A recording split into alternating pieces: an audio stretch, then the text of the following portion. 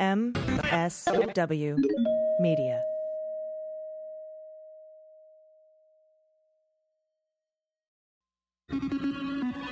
News with swearing. Daily beans, daily beans. Daily beans, daily beans.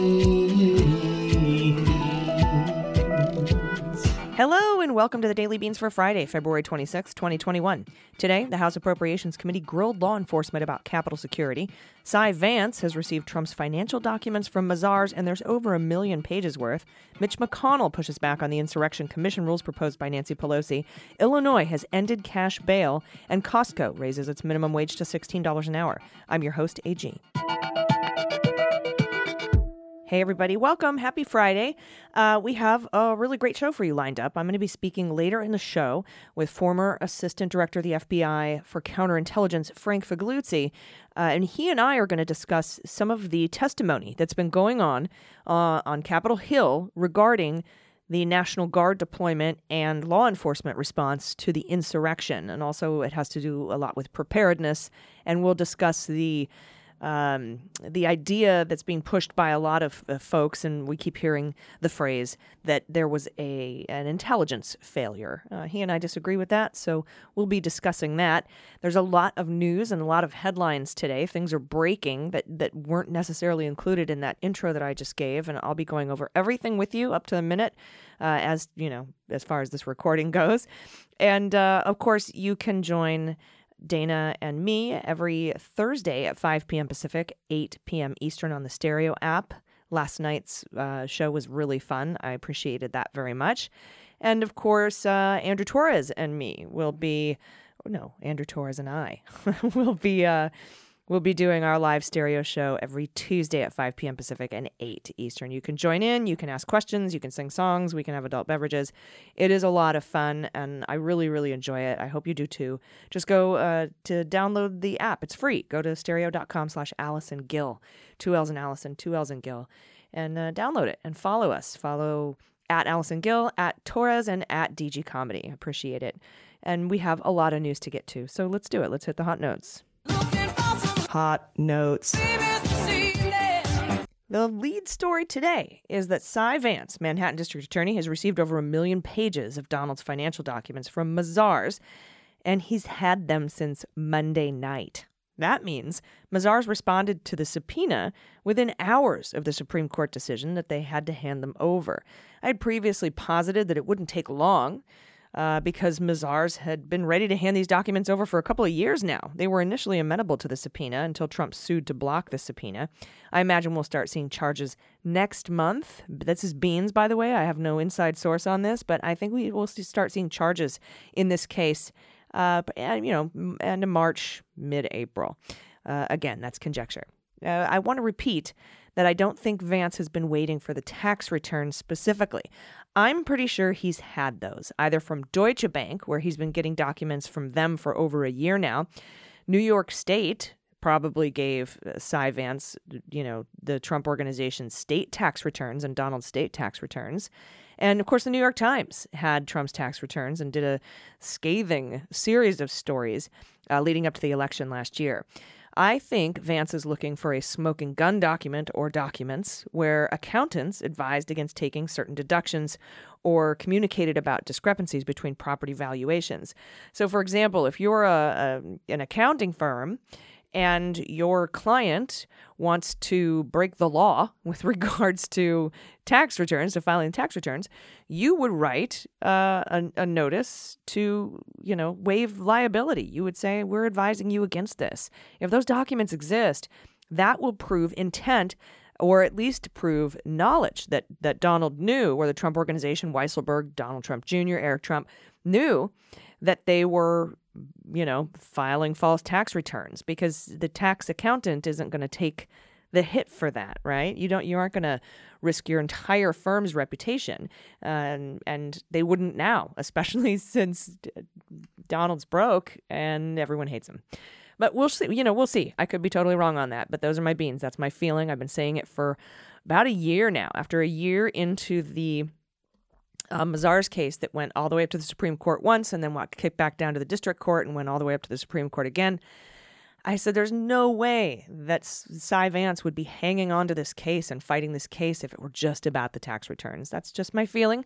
We'll see. We'll see how it shakes out.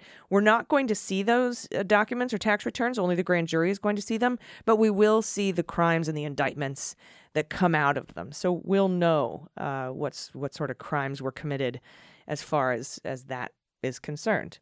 Now, to go on to the next story here, the House Appropriations Committee today questioned the current leaders of the Capitol security apparatus.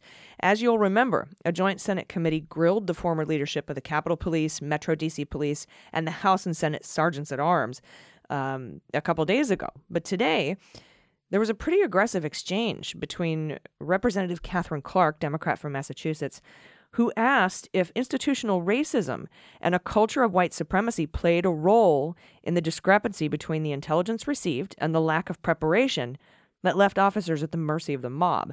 The current acting head of the United States Capitol Police said, that's Pittman, she said she had no evidence of that, but takes the issue of systemic racism seriously.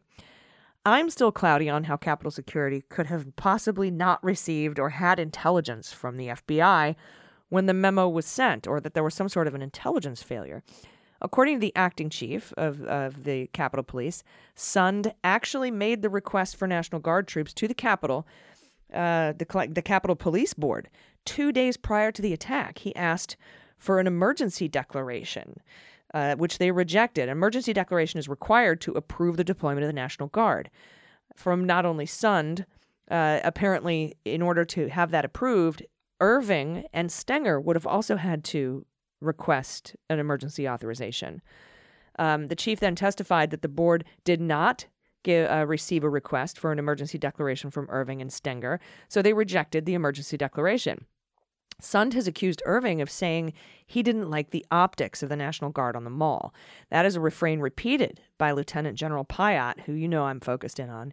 He told Sund on the phone that he would run the request for National Guard troops up to the Army Secretary, but would recommend he deny deployment based on those optics as well. So the word optics is floating around quite a little bit here. And this is just in from the Daily Beast, actually. Pittman, the now acting chief of the Capitol Police, who testified today in front of the House Appropriations Committee, had pulled the phone records. Testifying before House Appropriations, her name is Yogananda Pittman. She revealed that her predecessor called the House Sergeant-at-Arms, Paul Irving, at 12:58 p.m. to request National Guard as rioters were breaching the building and forcing lawmakers into hiding. Former Capitol Police Chief Stephen Sund, who resigned after the riot, called Irving again 7 minutes later, according to the phone records pulled by Pittman, and then called him at least 3 more times before 1:45 p.m. Those phone records verify my assertion that Sund was more often than not telling the truth, and Irving is sketch.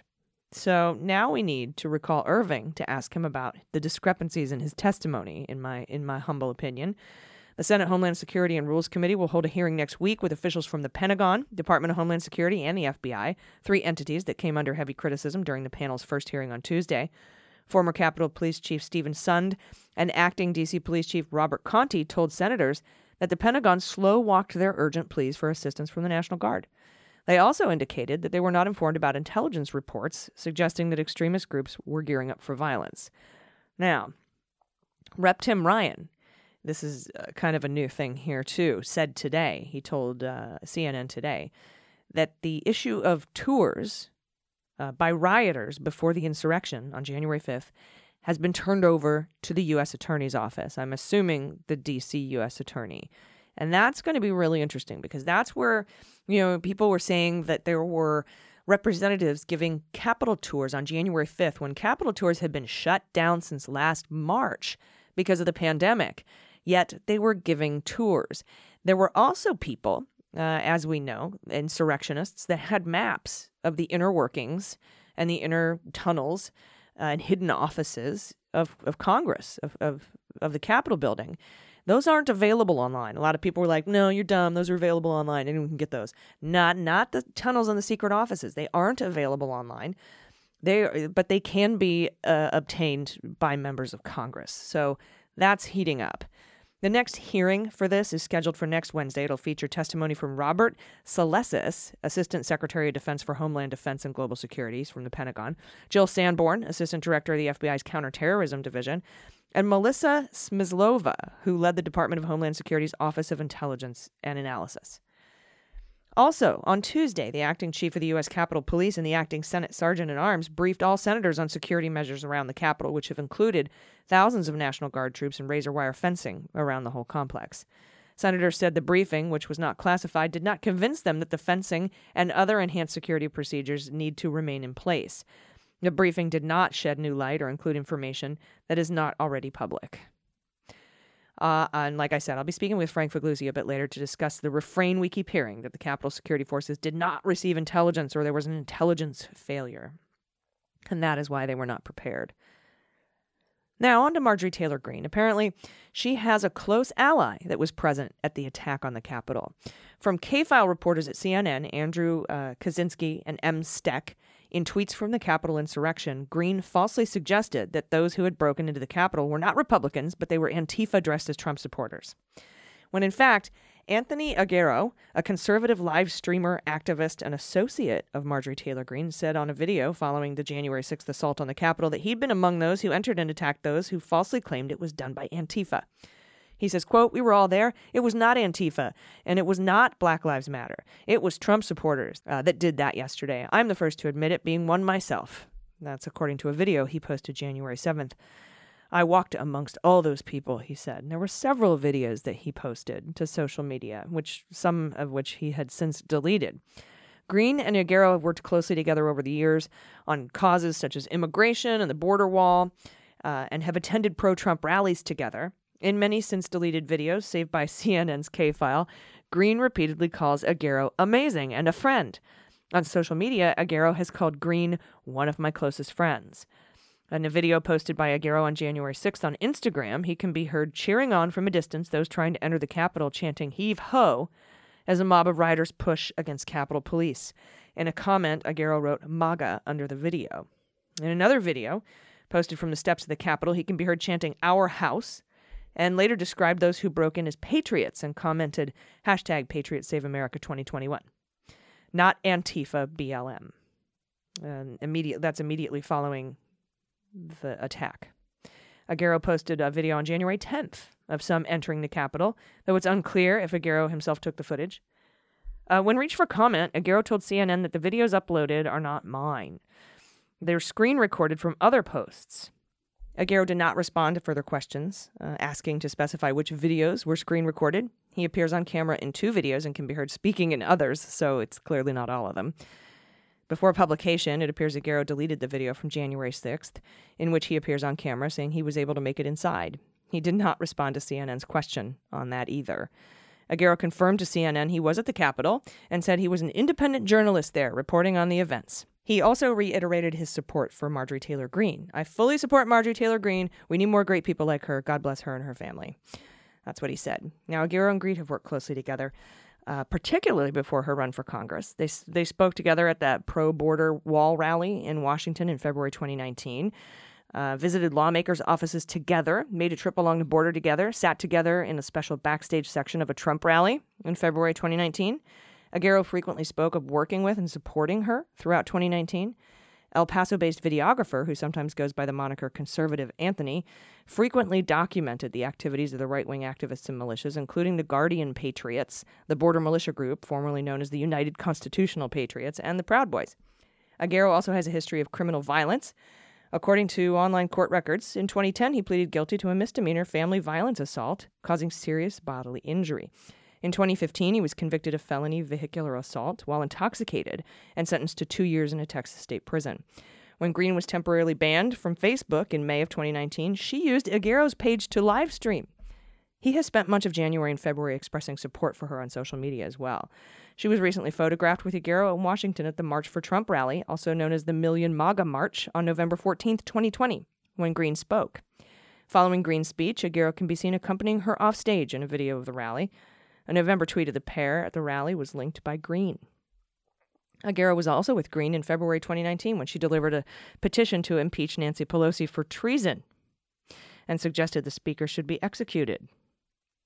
Aguero frequently posted on social media ahead of the January 6th rally that preceded the riot. In archived posts from the conservative social media website Parler, Aguero shows posts from conspiracy theorist Alex Jones and Proud Boy leader Enrique Tarrio.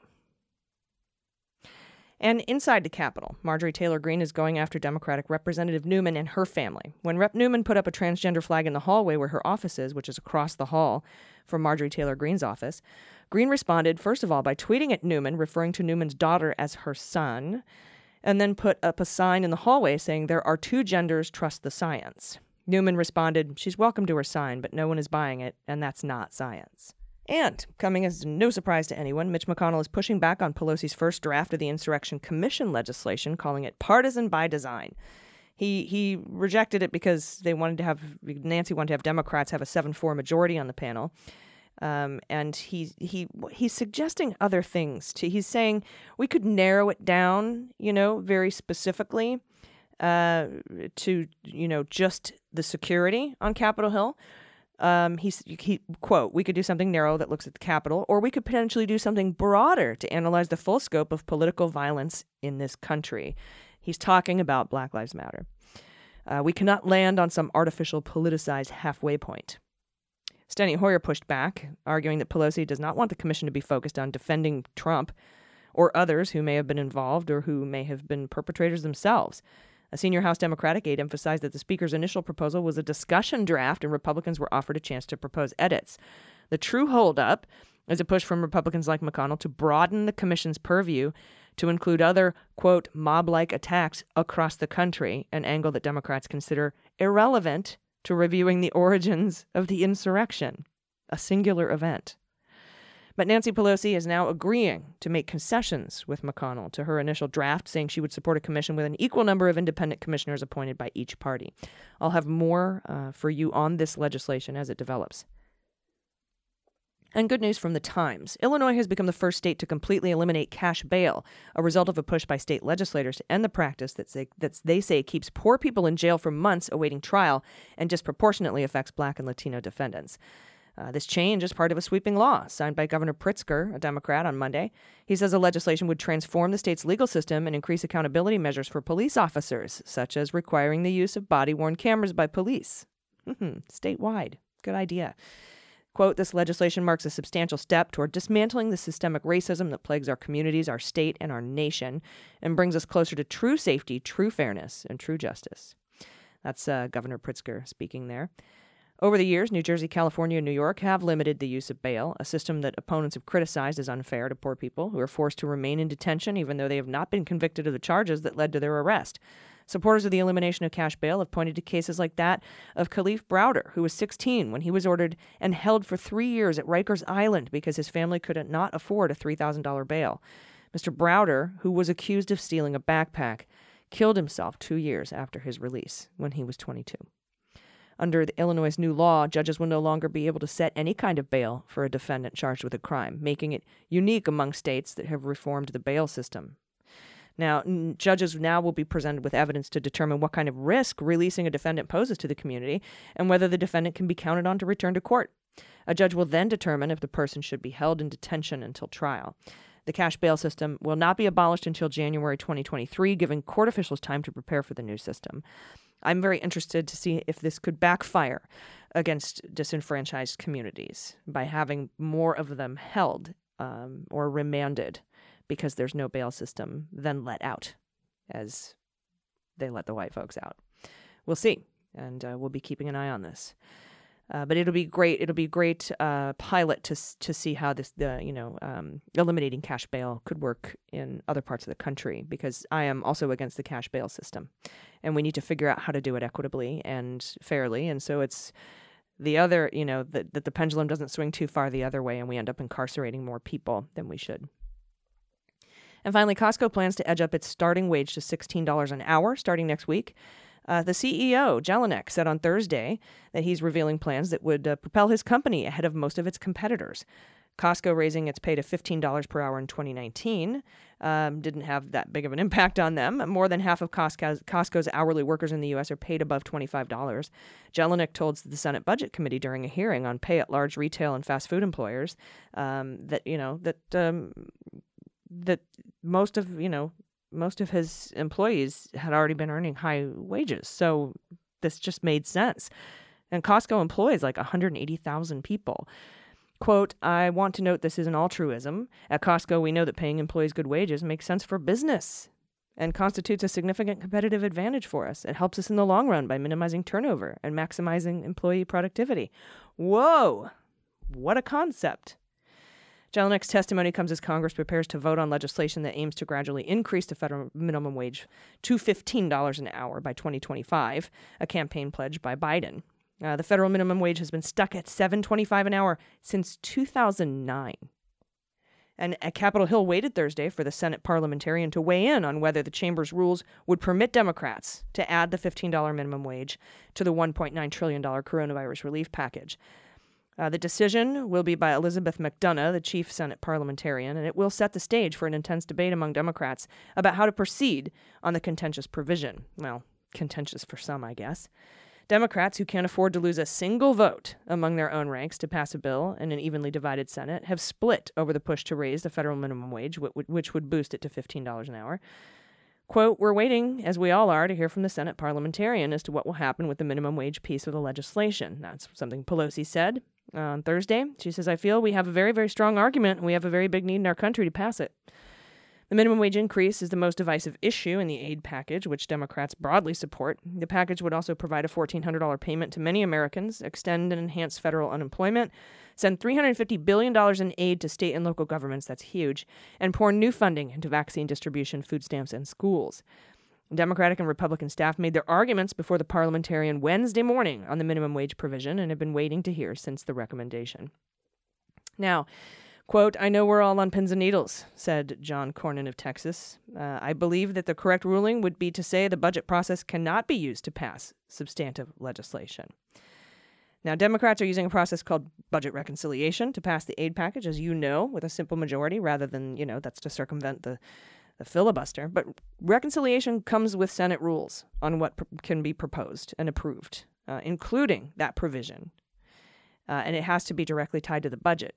The measure must be determined to have meaningful fiscal impact that can't be incidental to the policy proposal. So if McDonough rules that the minimum wage increase is eligible, Democrats will have to reach a consensus among themselves on how to structure it. And while many Democrats, including the party's progressive wing, have embraced raising the wage, several senators have qualms about it. Some are concerned about the impact it would have on businesses and restaurants. Joe Manchin, the party's most prominent moderate, has said he would try to amend the wage to $11 an hour. Other lawmakers have explored offering tax relief to small businesses or phasing in the wage more slowly for smaller businesses. Quote, putting $15 out there right now just makes it difficult in rural America, said Mr. Manchin. I guess he didn't get the memo that it's going to be slowly until 2025. Biden says he expects the parliamentarian to say the minimum wage cannot be part of the bill. So if that happens, Democrats face a different set of decisions. Some progressives have said they would push for the White House and lawmakers in the Senate to ignore her ruling, which they can with a majority vote, but they might not have the votes to do that. Several senators have said they would be uncomfortable with doing that. And Ron Klain also says that, chief of staff to Biden. Ignoring the parliamentarian is not something we'll do, Ron Klain said. He told MSNBC, we'll work within the rules of the Senate to get the bill passed. And this just in, the House has passed the Equality Act by a vote of 224 to 206, with 3 Republicans joining Democrats in a yes vote. Those 3 Republicans who believe all people are equal are Brian Fitz, John Katko, and Tom Reed. The rest of the Republicans, 206 of them, don't think all people are equal, I guess. And we'll be right back with Frank Figliuzzi to discuss the intelligence piece of the insurrection preparedness. And later I'll be joined by Amy Carrero for the good news. It's going to be a great day, so stay with us. After these messages, we'll be right back. Hey everybody, it's AG for the Daily Beans. Today's episode is brought to you by ZipRecruiter. Finding great candidates to hire can be like trying to find a needle in a haystack. Sure, you can post your job on some job board, but then all you can do is hope the right person comes along, which is why you should try ZipRecruiter for free at ZipRecruiter.com/dailybeans. ZipRecruiter does the work for you, all of it. When you post a job on ZipRecruiter, it gets sent out to over 100 top job sites with one click. And then ZipRecruiter's amazing matching technology finds people with the right skills and experience for your specific job and then actively invites them to apply. and you get qualified candidates fast with ZipRecruiter. So while other services may overwhelm you with a bunch of applications that you have to sift through, ZipRecruiter finds what you're looking for, the needle in the haystack. In fact, ZipRecruiter is so effective, 4 out of 5 employers who post on ZipRecruiter get a quality candidate through the site within the first day. And right now, you can try ZipRecruiter for free at ZipRecruiter.com/dailybeans. That's ZipRecruiter.com/dailybeans, DAILYBEANS. Just go to ZipRecruiter.com/dailybeans. ZipRecruiter, the smartest way to hire. All right, everybody, welcome back. It's been a pretty incredible few days of testimony on Capitol Hill about the delay in the deployment of National Guard troops before and during the insurrection. And joining me to discuss this is former Assistant Director of the FBI for Counterintelligence and author of the book, The FBI Way, Frank Figliuzzi. Frank, welcome. Thanks for having me, AG. Yeah, I've been excited to talk to you now for a couple of days because the resounding refrain coming from a lot of the folks testifying on Capitol Hill, first to the Joint Senate Committee and today to the House Appropriations Committee, is that there was some sort of intelligence failure. And I was wondering if I could get your top-line thoughts on that, what seems to me to be, after listening to a lot of this testimony, kind of a baseless accusation. Yep, I hate to split hairs, but it's not an intelligence failure, but rather it is a failure to act upon available intelligence. And so my head was almost going to explode on the joint session hearing because if I heard another former law enforcement executive or current law enforcement executive say the intelligence just wasn't there, I really was going to lose it. The intelligence was there, and I saw it. And boy, I'm not someone who spends my days studying extremist groups. I don't, but I do get plugged into it. And yeah, I saw it developing at least 2 weeks prior to the insurrection. And what really got me is here's the thing. I'm not saying that these witnesses are lying. I'm saying it's worse than that. If we have a witness lying to Congress, we have laws against lying to Congress, and we can deal with that. What I'm saying is I think they were telling the truth, which is worse because what they're really telling us, we should listen to this. What they're really telling us is, no, I saw some of this intelligence. And just didn't point to an insurrection at the Capitol. And what that tells me is we're in a really bad place 25 years after the Oklahoma City bombing, pulled off by a couple of white guys. We still don't have a domestic terrorism law. We seem collectively to be unable to view ourselves as a threat, especially when that threat looks a lot like we do. And we seem very easily to view others as a threat, even if the intelligence isn't there, like it was for January 6th. Yeah, and to like maybe you could help explain to some folks regarding the FBI way, if you will. Intelligence isn't prescriptive, right? It's not like the intelligence report memo will come to you and say, here's what we're hearing, here's what you should do. The intelligence is here's what we're hearing, and it's really up to law enforcement to decide how to respond. Am I correct in that? Yeah, you're making a good point for a couple of reasons. I believe it was the current acting chief of DC Metropolitan Police that said something like, even though I saw that email belatedly about the FBI Norfolk report, and, that was unvetted intelligence. Well, okay, hold on a minute.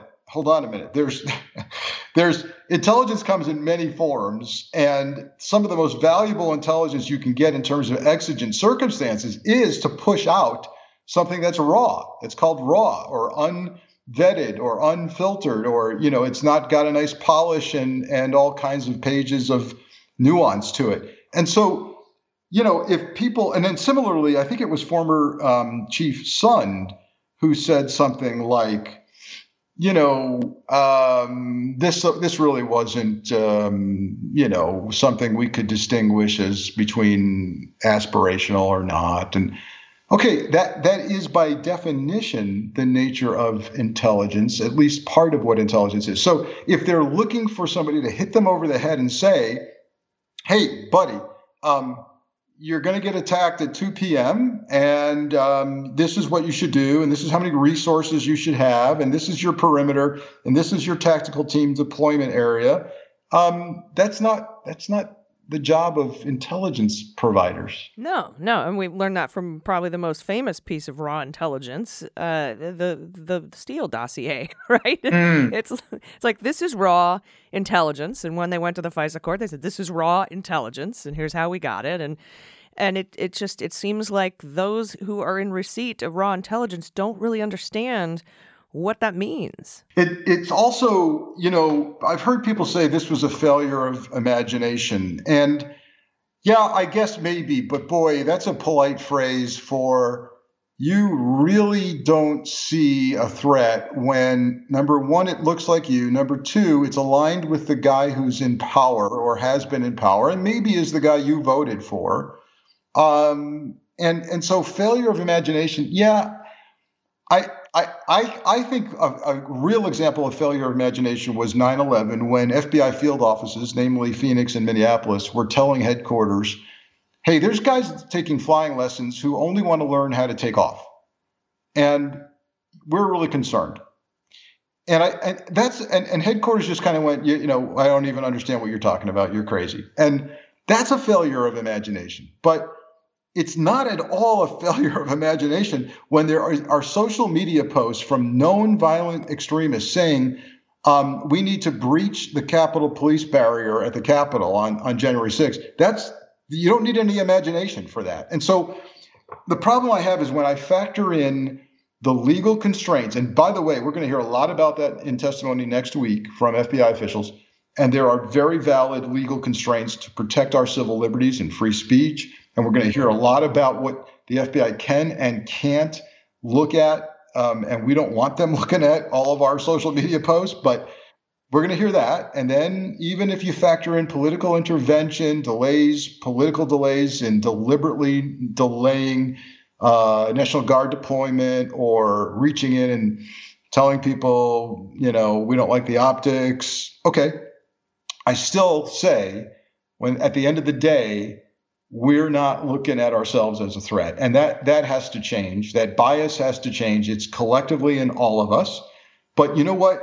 We've all seen famous videos of Secret Service agents getting in between a bullet and their protectee. You need only to think back to the Ronald Reagan shooting and the agent Tim McCarthy, who literally spread his body out in front of Reagan, knowing he was going to take rounds.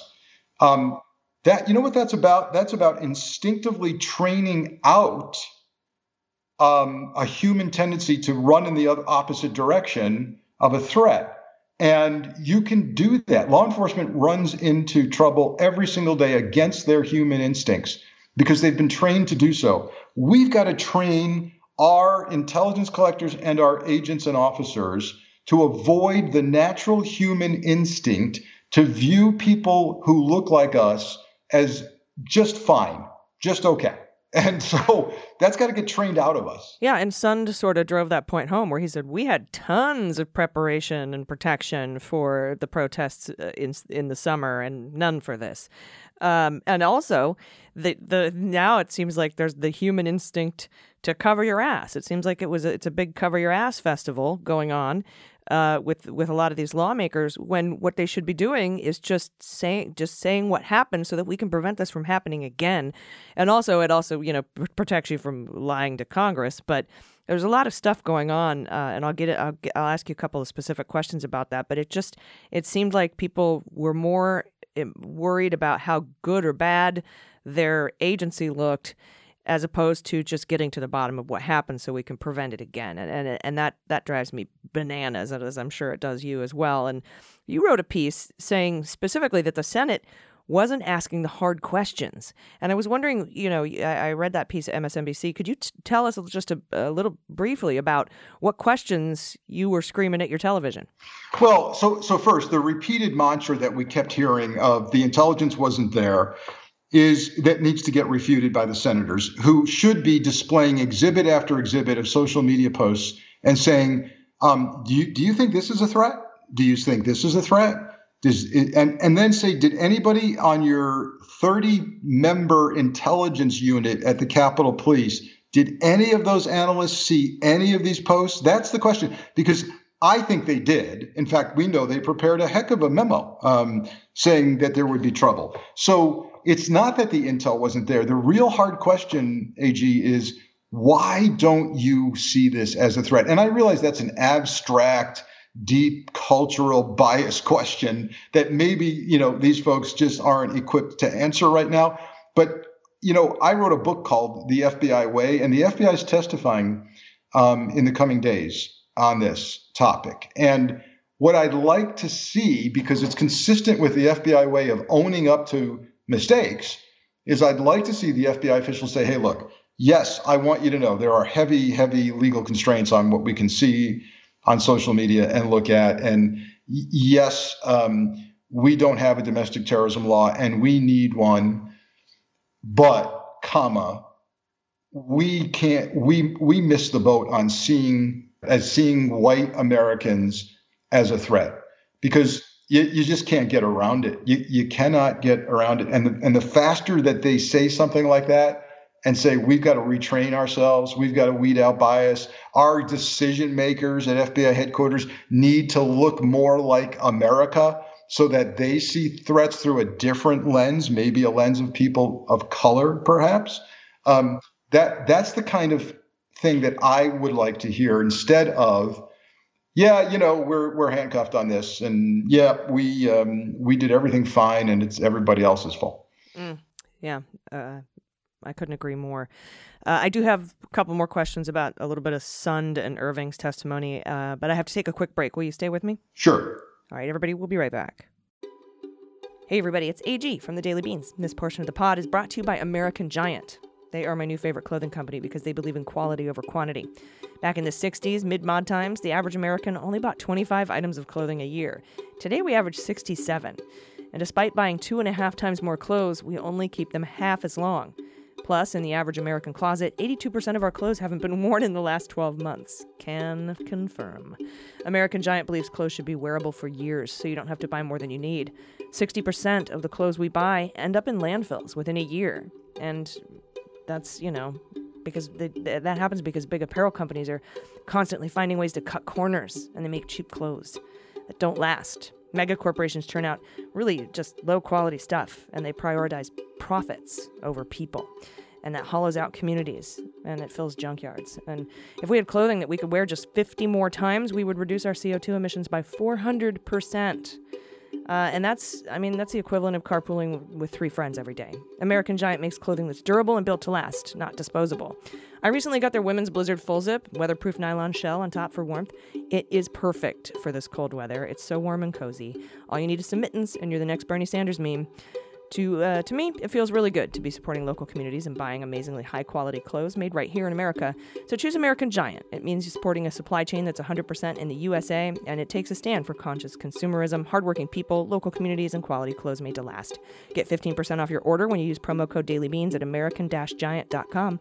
That's 15% off when you use code DailyBeans at american-giant.com. Everybody, welcome back. We're talking to Frank Figliuzzi about the testimony we've been hearing in the Joint Senate Committee and the House Appropriations Committee regarding the deployment of National Guard troops and the actions of law enforcement on the ground during the insurrection. And Frank, I wanted to ask you about this little tete-a-tete between Sund and Irving, because after the Senate hearing, I got just a sense. My gut was telling me something's up with Irving. And the acting chief of the U.S. Capitol Police testified today that Sund did actually request an emergency declaration 2 days before the attack, made that request to the Board of Capitol Police, who rejected that request. Now, assuming that's true, that seems like they had the intel that they needed. Yeah, bingo.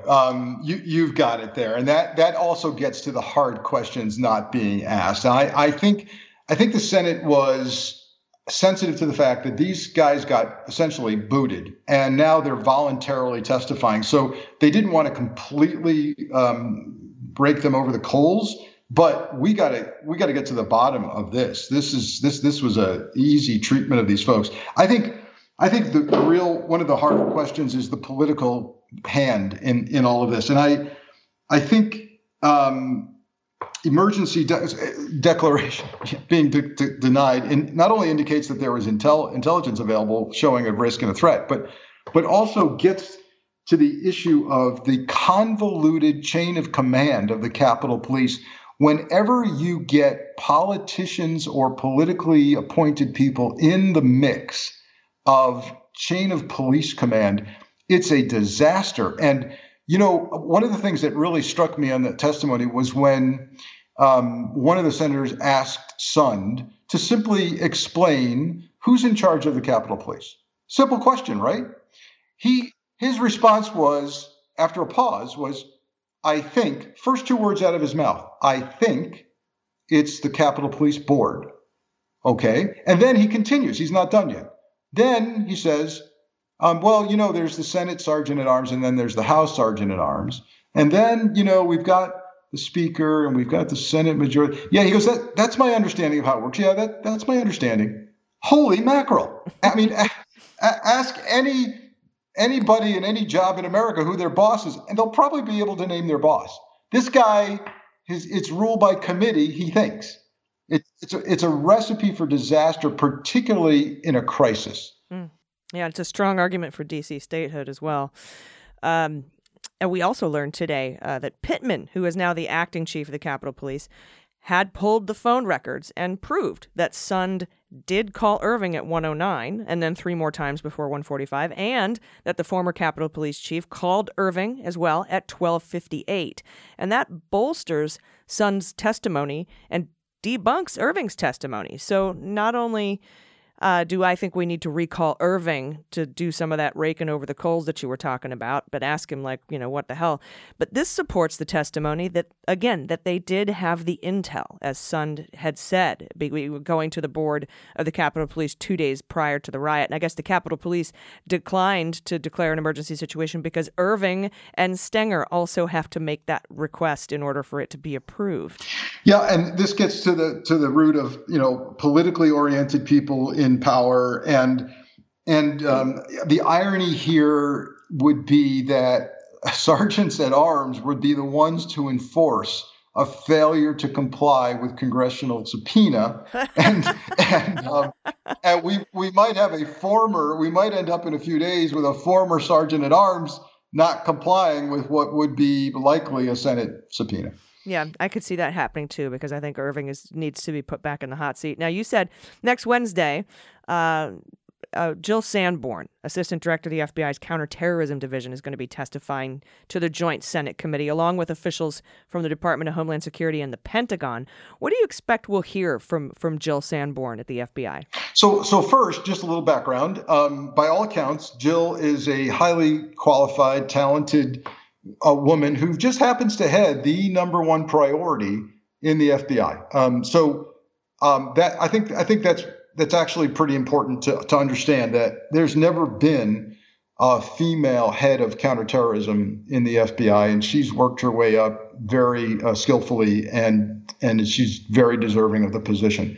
It's interesting that it's not going to be the director. The director is going to come later, it appears, in yet another hearing next week that I've been notified about, and we'll allegedly hear from him. And that will happen. Chris Wray. Yeah. Mm-hmm. Excellent. And that looks like midweek as well next week in a separate hearing, if I've got my facts right from NBC News. So I expect more brass tacks operational testimony from Jill Sanborn on things like when intel analyses were brought to headquarters attention, who said what to whom when, what lawyers. I'm hearing, AG, that FBI and DOJ lawyers played a role in this, in that they were very concerned about what constituted infringement on civil liberties or not, in terms of what could and couldn't get watched and monitored and reported. And I'd like to hear more about that. This is ironic. We're sitting here in a democracy, and we generally applaud legal constraints on anything that infringes on our civil liberties. And now we may be sitting here next week going, God darn it, the lawyers actually created a problem here. And they were trying to protect us. It's very, very interesting. And we'll need to hear that. We may hear a reminder that we still don't have a domestic terrorism law. We have no mechanism of declaring certain groups domestic terror groups. We may hear all of that, but I think what I need to hear most from the head of counterterrorism at FBI is, what's the deal with sending emails on a potential violent act at the Capitol the night before it's going to happen? What happened to picking up the phone? Where was Washington field office on this? And did we just kind of write off as insignificant what even FBI field officers said could be violent? Yeah, and speaking of the pendulum swinging the other way, kind of how it did after 9/11 to be sort of overprotective, potentially, with regards to your assertion that we need a domestic terrorism law, I've had a few folks after you and I discussed that ask what is to stop bad actors from utilizing a domestic terrorism law in the wrong way, say, to prevent First Amendment speech. How could we prevent that from happening? Yep.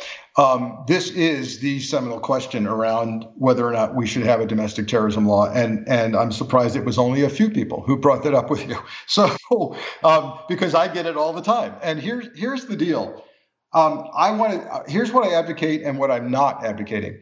I am not advocating that we develop a mechanism to designate groups and organizations, terror organizations, domestically. We do it internationally. We do it for Al-Qaeda, ISIS, Boko Haram, and a long list of state-sponsored and other terrorist groups internationally. But I am in complete agreement that if we start designating domestic terror groups, we will have a president, and by the way, we just had one, who will tweet out one day, I hereby declare Antifa a domestic terrorism organization, which former President Trump actually tried to do. The good news was we had no mechanism to comply with his tweet. So, that would be abusive because in a heartbeat, presidents would be declaring their enemies domestic terrorists. Okay, I'm talking about a domestic terrorism law that simply says if you do something that matches the description of domestic terrorism, which is on the books in the United States Code, we have a definition legally of domestic terrorism. And you know what it is? It's violence or force for the purpose of coercing or intimidating a government or civilian population to promote a social or political objective. It's actually pretty clear. And what the statute would say, if I were waving a magic wand, would say, if you did that, you committed domestic terrorism. And so this would not be ideology. It would not be hate speech. It would not be rhetoric. It would be, if you're fixing to get ready to blow something up for these reasons, or you already did, you're committing domestic terrorism. And I think for those who say this is a slippery slope to abuses and overreach, I come at this differently. I say it's the lack of a well-defined, concise law that creates abuses and overreach. And that if we wrote the law correctly and were able to point to it and say, hey, these people did this right here. See, it says right here, they did that. And then law enforcement almost has to act at that point. If you look look at abuses and overreach, look at J. Edgar Hoover against the Black Panthers, Martin Luther King, and others. Why? Because really, when it came down to it, he didn't like their ideology. He was scared out of his mind about what he called a quote unquote a black messiah coming and rising up out of the black community. And so he did everything extrajudiciously. He did everything outside the law. He planted bugs and blackmailed people and pit one group against the other. And it was actually a masterful but highly unlawful program, COINTELPRO it was called. And we should have learned that actually you need laws to prevent what Hoover did. Yeah. Yeah. And it sounds to me kind of like what you're recommending is sort of like our hate crimes designation. I am, because that hate crime statute works because it's really well defined. Here, if you're doing the following things for the following reasons, skin color, religion, protected classes, then here we go. And what we're saying about in hate, I like the analogy, because what we're saying with hate crimes is, you know what? Yes, maybe you just assaulted somebody, right?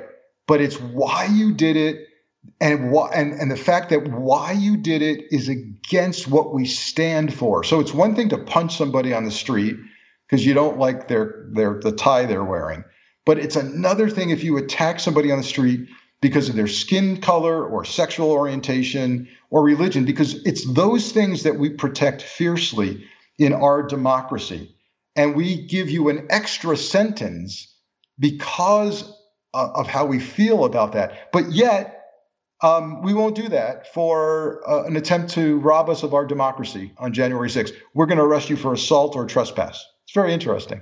Yeah, that just it's kind of struck me like that. Like it's sort of a designation more than a being able to designate a group, right? It's designating an action. And I think that might, that would probably solve a lot of problems. But I appreciate your candor. Thank you so much for coming on today. Everybody really check out the book, The FBI Way. It's really wonderful. And you just appeared on Talking Feds. Everyone should check out that podcast too. I appreciate your time today. Frank Figliuzzi, thanks for being here. Anytime, AG. Thanks for having me. Everybody stick around. We'll be right back with the good news. Hello, everyone. It's AG for the Beans. This segment of the pod is brought to you by Helix Sleep. I'm pretty unique, right? I'm a unique individual, and you are as well. And that's why Helix Sleep mattresses are the best. They're designed with this in mind, recognizing we're all unique and each of us sleeps a little differently. Helix Sleep customizes your mattress to fit you in the way you sleep best. And we all have trouble sleeping from time to time. I haven't slept well for the past 4 years, as you know, but I found Helix Sleep, thankfully, because Helix Sleep created the sleep quiz. It takes 2 minutes to complete, and they use the answers to match your body type and sleep preferences to the perfect mattress for you. It's like, this wonderful, incredible sleeping on a cloud feeling, because if you like a mattress that's plush or firm, or if you sleep on your side or your back or your stomach, or if you sleep really hot, with Helix there is a specific mattress for each and everyone's unique taste. I was matched to the Helix Midnight because I like my bed medium firm. I sleep on my side, so it's perfect for me. But you don't have to take my word for it. Helix was awarded #1 best overall mattress pick of 2019 and 2020 by GQ and Wired. So just go to helixsleep.com/dailybeans, take their 2-minute sleep quiz, and they'll match you to a customized mattress that will give you the best sleep of your life. It's really, truly amazing. They have a 10-year warranty, so you get to try it out, and they have 100 nights risk-free. They'll even pick it up for you if you don't love it, but you will. And Helix is offering up to $200 off all mattress orders for listeners at helixsleep.com/dailybeans. That's Helix, HELIX, sleep.com/dailybeans for up to $200 off. All right, everybody, welcome back. It's time for the good news. Well, we'll float on, good news is on the way.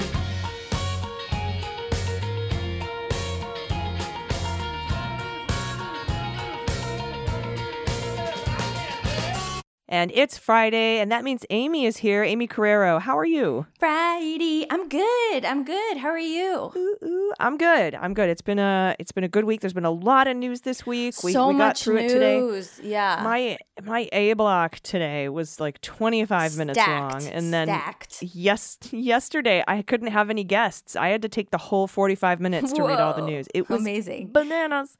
And we're still waiting on a bunch of stuff. We're waiting on the parliamentarian to determine whether or not $15 an hour can be put in the budget reconciliation coronavirus bill. We're waiting for the Jamal Khashoggi report to come out, which we already know from people familiar with the report that it does put the blame on Mohammed bin Salman, but we don't know what else is in there. But Biden did have his call with the king today. Yeah, I love how Jen Psaki was like, he will not be speaking to the prince. He is the president of the United States. He talks to the king. I love it. I know. I was like, dude, shade, Kushner. Yeah. Anyway, so there's still a lot more news that'll be coming out over the weekend. We'll get to it on Monday, but we have listener-submitted good news right now. We have confessions and corrections. We have a couple of cases for Amy's court. We have a couple of duh moments. And I don't know if you were with us when we started this new trend, but yes, Dana and I were, yeah, love it. Yes. So we have a few of those too. So it should be a really fun segment today. So to kick off the weekend, let's do it. Let's start with Lana. Lana writes in, pronouns she and her. Hello from Arizona. Some random self-cue for a long time thoughts. Some good news and a hot dog recommendation. Uh-oh, the famous hot dog toppings. She says, I once had a neighbor who named their dog Canardly for can hardly tell what kind of breed the rescue is. Love the name. And that would be a name for the breed section. So what we've been doing, Amy, is people have been sending in photos of their dogs and we guess what their mixes are. Oh my gosh, so good. Yeah, I love that. Canardly, come here. I love it. Can hardly tell what kind of dog it is. My hubby, she continues, 81-year-old mom and I have been in self-quarantine for almost a year and have gotten all our vaccines. We're feeling so blessed. Back last summer, the birds in my neighborhood adopted me, especially the hummingbirds. I named them separately at first as something to keep my mind busy, then decided to name them all Kevin in honor of Muller, she wrote. My hubby doesn't quite understand my maniacal laugh when I call them Kevin, but you all do.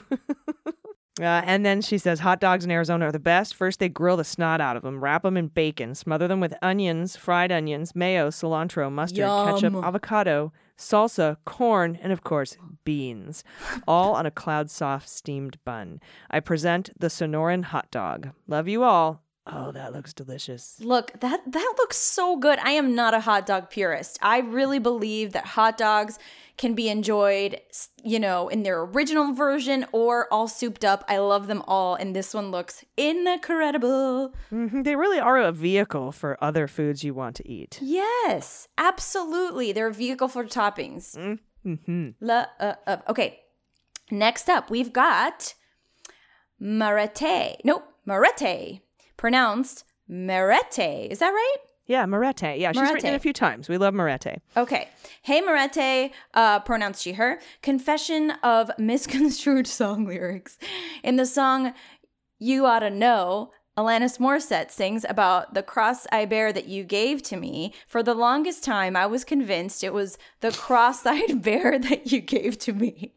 As I imagined some kind of deformed teddy bear gift. You know what? This makes sense. I can't even be mad at that. Like, that makes a lot of sense. And I'm here to remind you.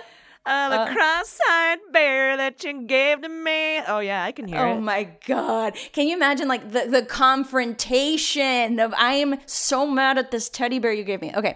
For Pod Pet Tax, I am continuing the tale of the puppy who likes to surgically remove insoles. Oh, yes! I remember Marete. Okay, yeah. Who likes to surgically remove insoles from our shoes.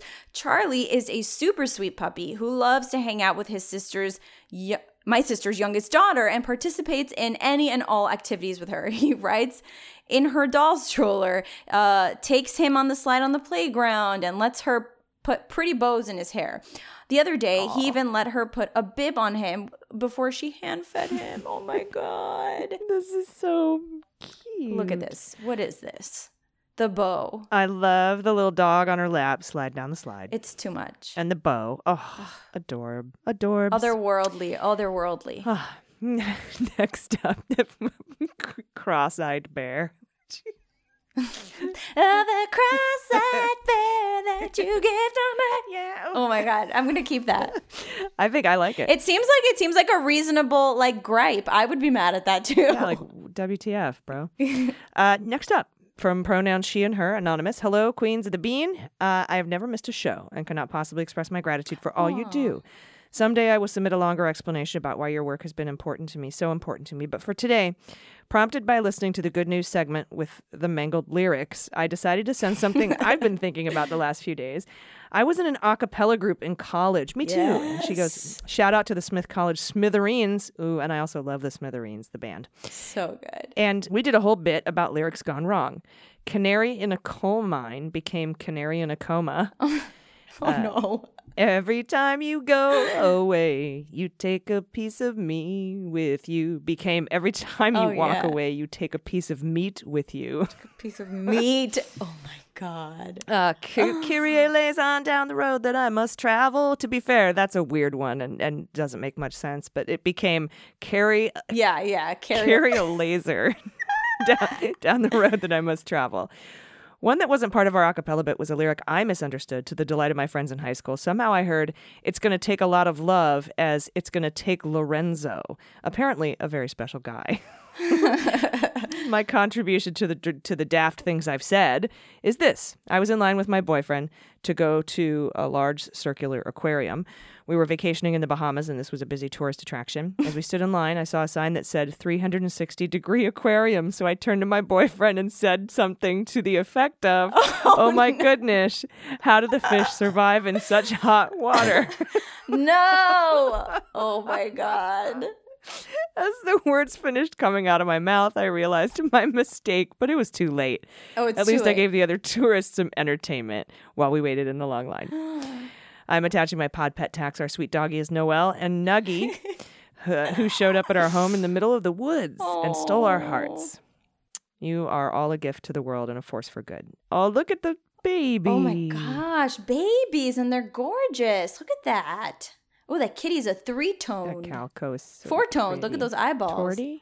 Calico? No idea, but so beautiful. And then look at the paws on the cat are just crossed just so. Like very much a gentleman or gentle lady or gentle cat. That's very nice. Love it. Very proper. Yes. Okay, next up, Nate.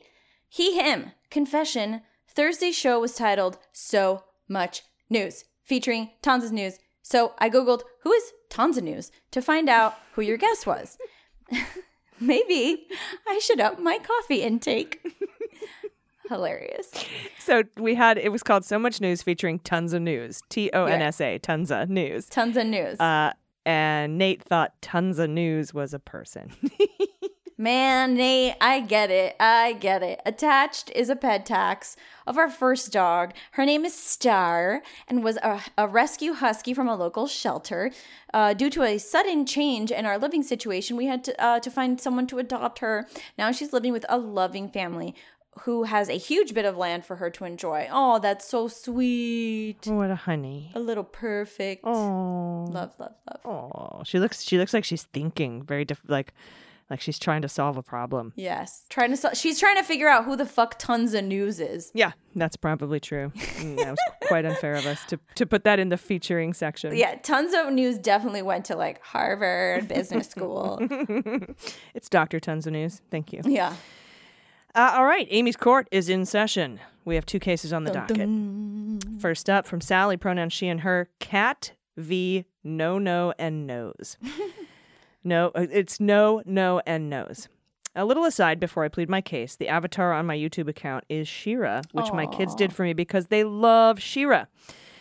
Okay, here's my case. It actually involves our new kitty, Cha-Cha. Cha-Cha has a couple of habits that I need help deciding if I should break her of these habits or simply accept them. The first habit is that anytime I go to the bathroom, she runs in and jumps on my lap. She does not do this every time I sit down, only when I sit down on the toilet. I try to accommodate her, and I've sat so long that my legs have gone numb. No. The second habit is that when I'm sound asleep in the early morning and she is ready to start the day, she jumps on my chest and sticks her nose in my nostril. She also rubs her face on my face and starts to groom me. Normal cat stuff. But why the nose in my nose? Do I need to accept this nasal intrusion or can I set kitty boundaries? Should I let Cha-Cha slide? Haha. Thanks in advance for your wisdom and guidance in this matter. Oh, look. Whoa. Look at this. Cha-Cha. That is a beautiful cat. Here's the thing. Cha-Cha looks like Cha-Cha can do no wrong. Yeah, kind of. Like, okay, but also, okay, so here's what I think. I think the toilet situation, maybe a little boundary needs to be put there only because, you're on the toilet. You got to do your business, okay? So yes, maybe a boundary on read the toilet. However, I feel like the nose in the nostril is very cute. Mm-hmm. And I mean, is it that disruptive? I mean, she's got a tiny nose. Like, that's super cute. I say you let that one stand. I kind of agree. Yeah. You know what? I I concur with your ruling, Judge Amy. Yeah. I do. You know, because the thing is too, I don't know what it is about cats. I don't know the rules about cats on your lap and bathrooms. You know what I mean? And I don't know if it's like teaching the cat that the bathroom is like a place that it isn't. I don't know. I know, you know, with dogs and stuff, like their bathroom is important for them as far as like where they go to the bathroom, etc. So maybe that seems like a good boundary to place. Yeah, maybe. You agree? Yeah, I close the door when I go to the restroom because 100 times out of 100, the cats will come in there while I'm in the bathroom. Really? Uh-huh. That's you know what I learned about dogs though, because my dog does this thing where when my husband goes to the bathroom, because he uses he's relegated to the guest bathroom because, well, you know, boy poops.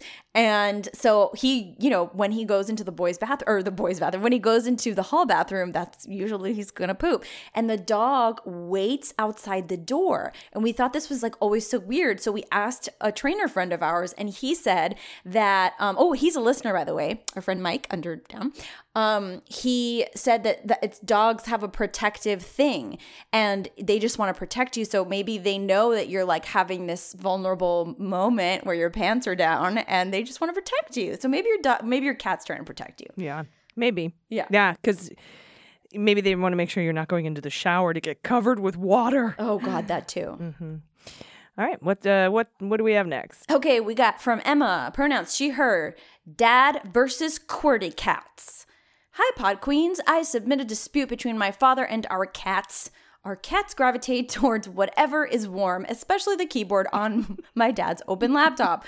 Consequently, this device is often found with all sorts of windows open, settings changed, and texts garbled. Expletives and outrage ensue, stressing me out. This is repeated most days. Who is in need of reform? The cats for their biblical levels of sloth and covetousness. My dad for thinking he can leave his irresistibly hot laptop open and unsupervised for even like just 1 minute, or me for not wanting to hear about it. Attached is one of our cats, Cody, who is somehow both derpy and sultry and just all around a perfect prince of a cat for whom strings and toys are but a fleeting distraction from his obsessive interest in deep and prolonged eye contact. Oh my God. That is what I'm putting on my dating profile, derpy and sultry. All at the same time. This is a gift.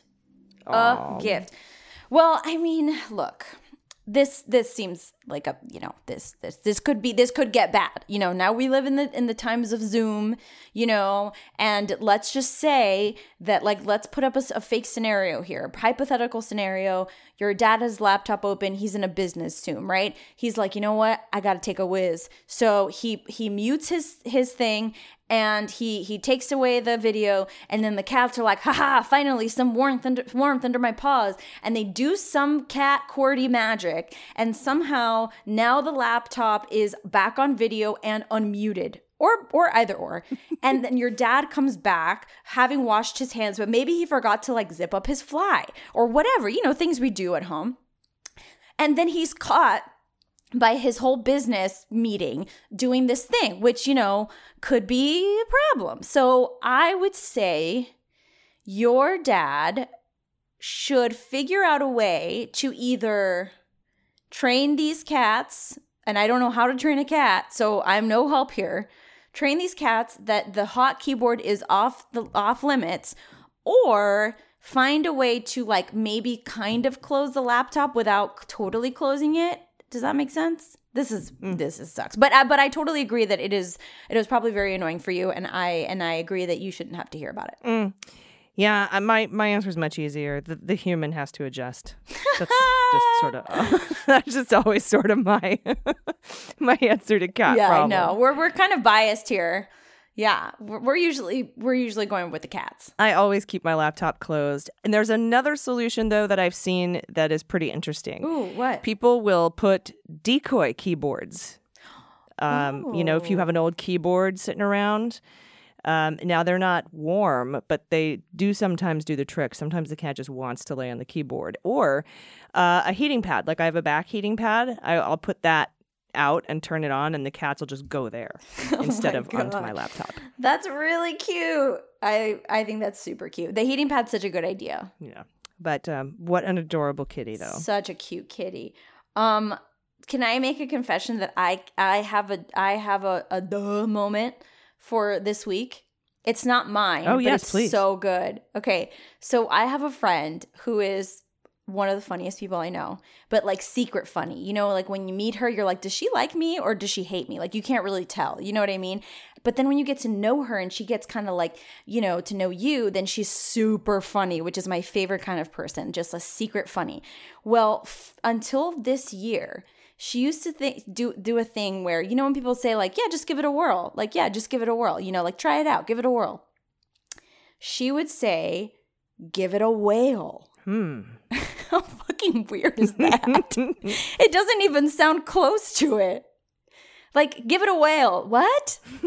Like, no one in her life, in her 30 odd years of living, had ever been like, no, you mean give it a whirl? Anyway, I thought that was a pretty good one. Yeah, I had an ex who used to say weird things like he'd call it a skin regiment instead of a regimen. And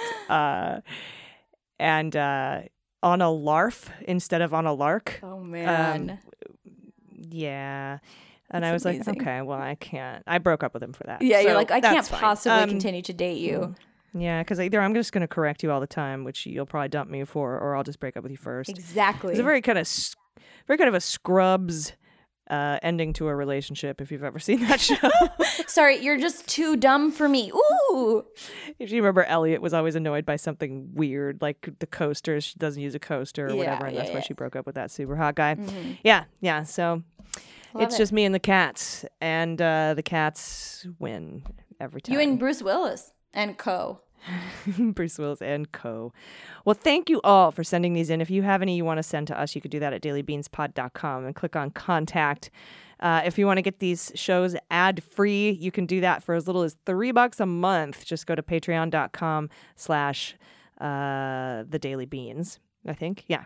And gosh, I think that's all I have, other than I hope everyone joins us on stereo. It's the Daily Beans Stereo After Party is Thursday at 5 p.m. Pacific, and the Cleanup on Aisle 45, which is our new podcast that comes out on Wednesdays, which is about, cleaning up after this administration. We do that every Tuesday at 5 on the Stereo app. It's free. Just go to stereo.com/Allison Gill, 2 L's in Allison, 2 L's in Gill. Download it. It's rad. I love it. So cool. Yeah.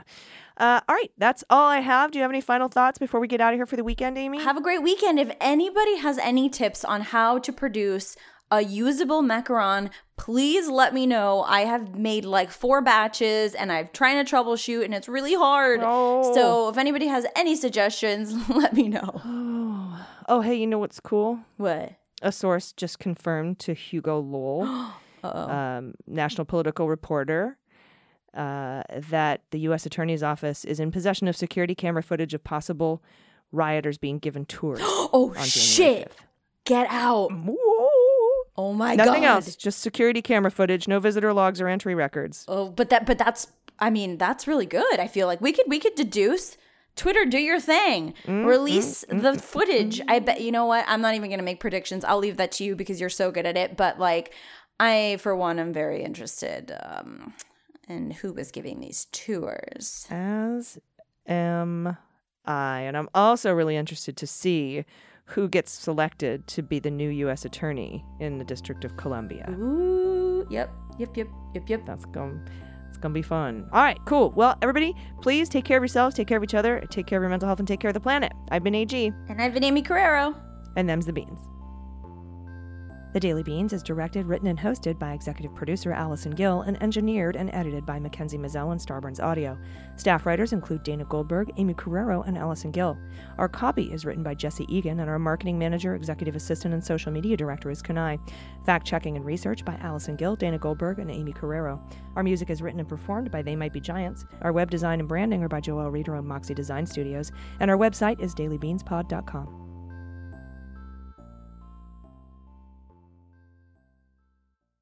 Hey everybody, do not miss our Daily Beans after party on the Stereo app. We'll be going live every Thursday at 5 p.m. Pacific, 8 p.m. Eastern. Dana and I want to hear from you.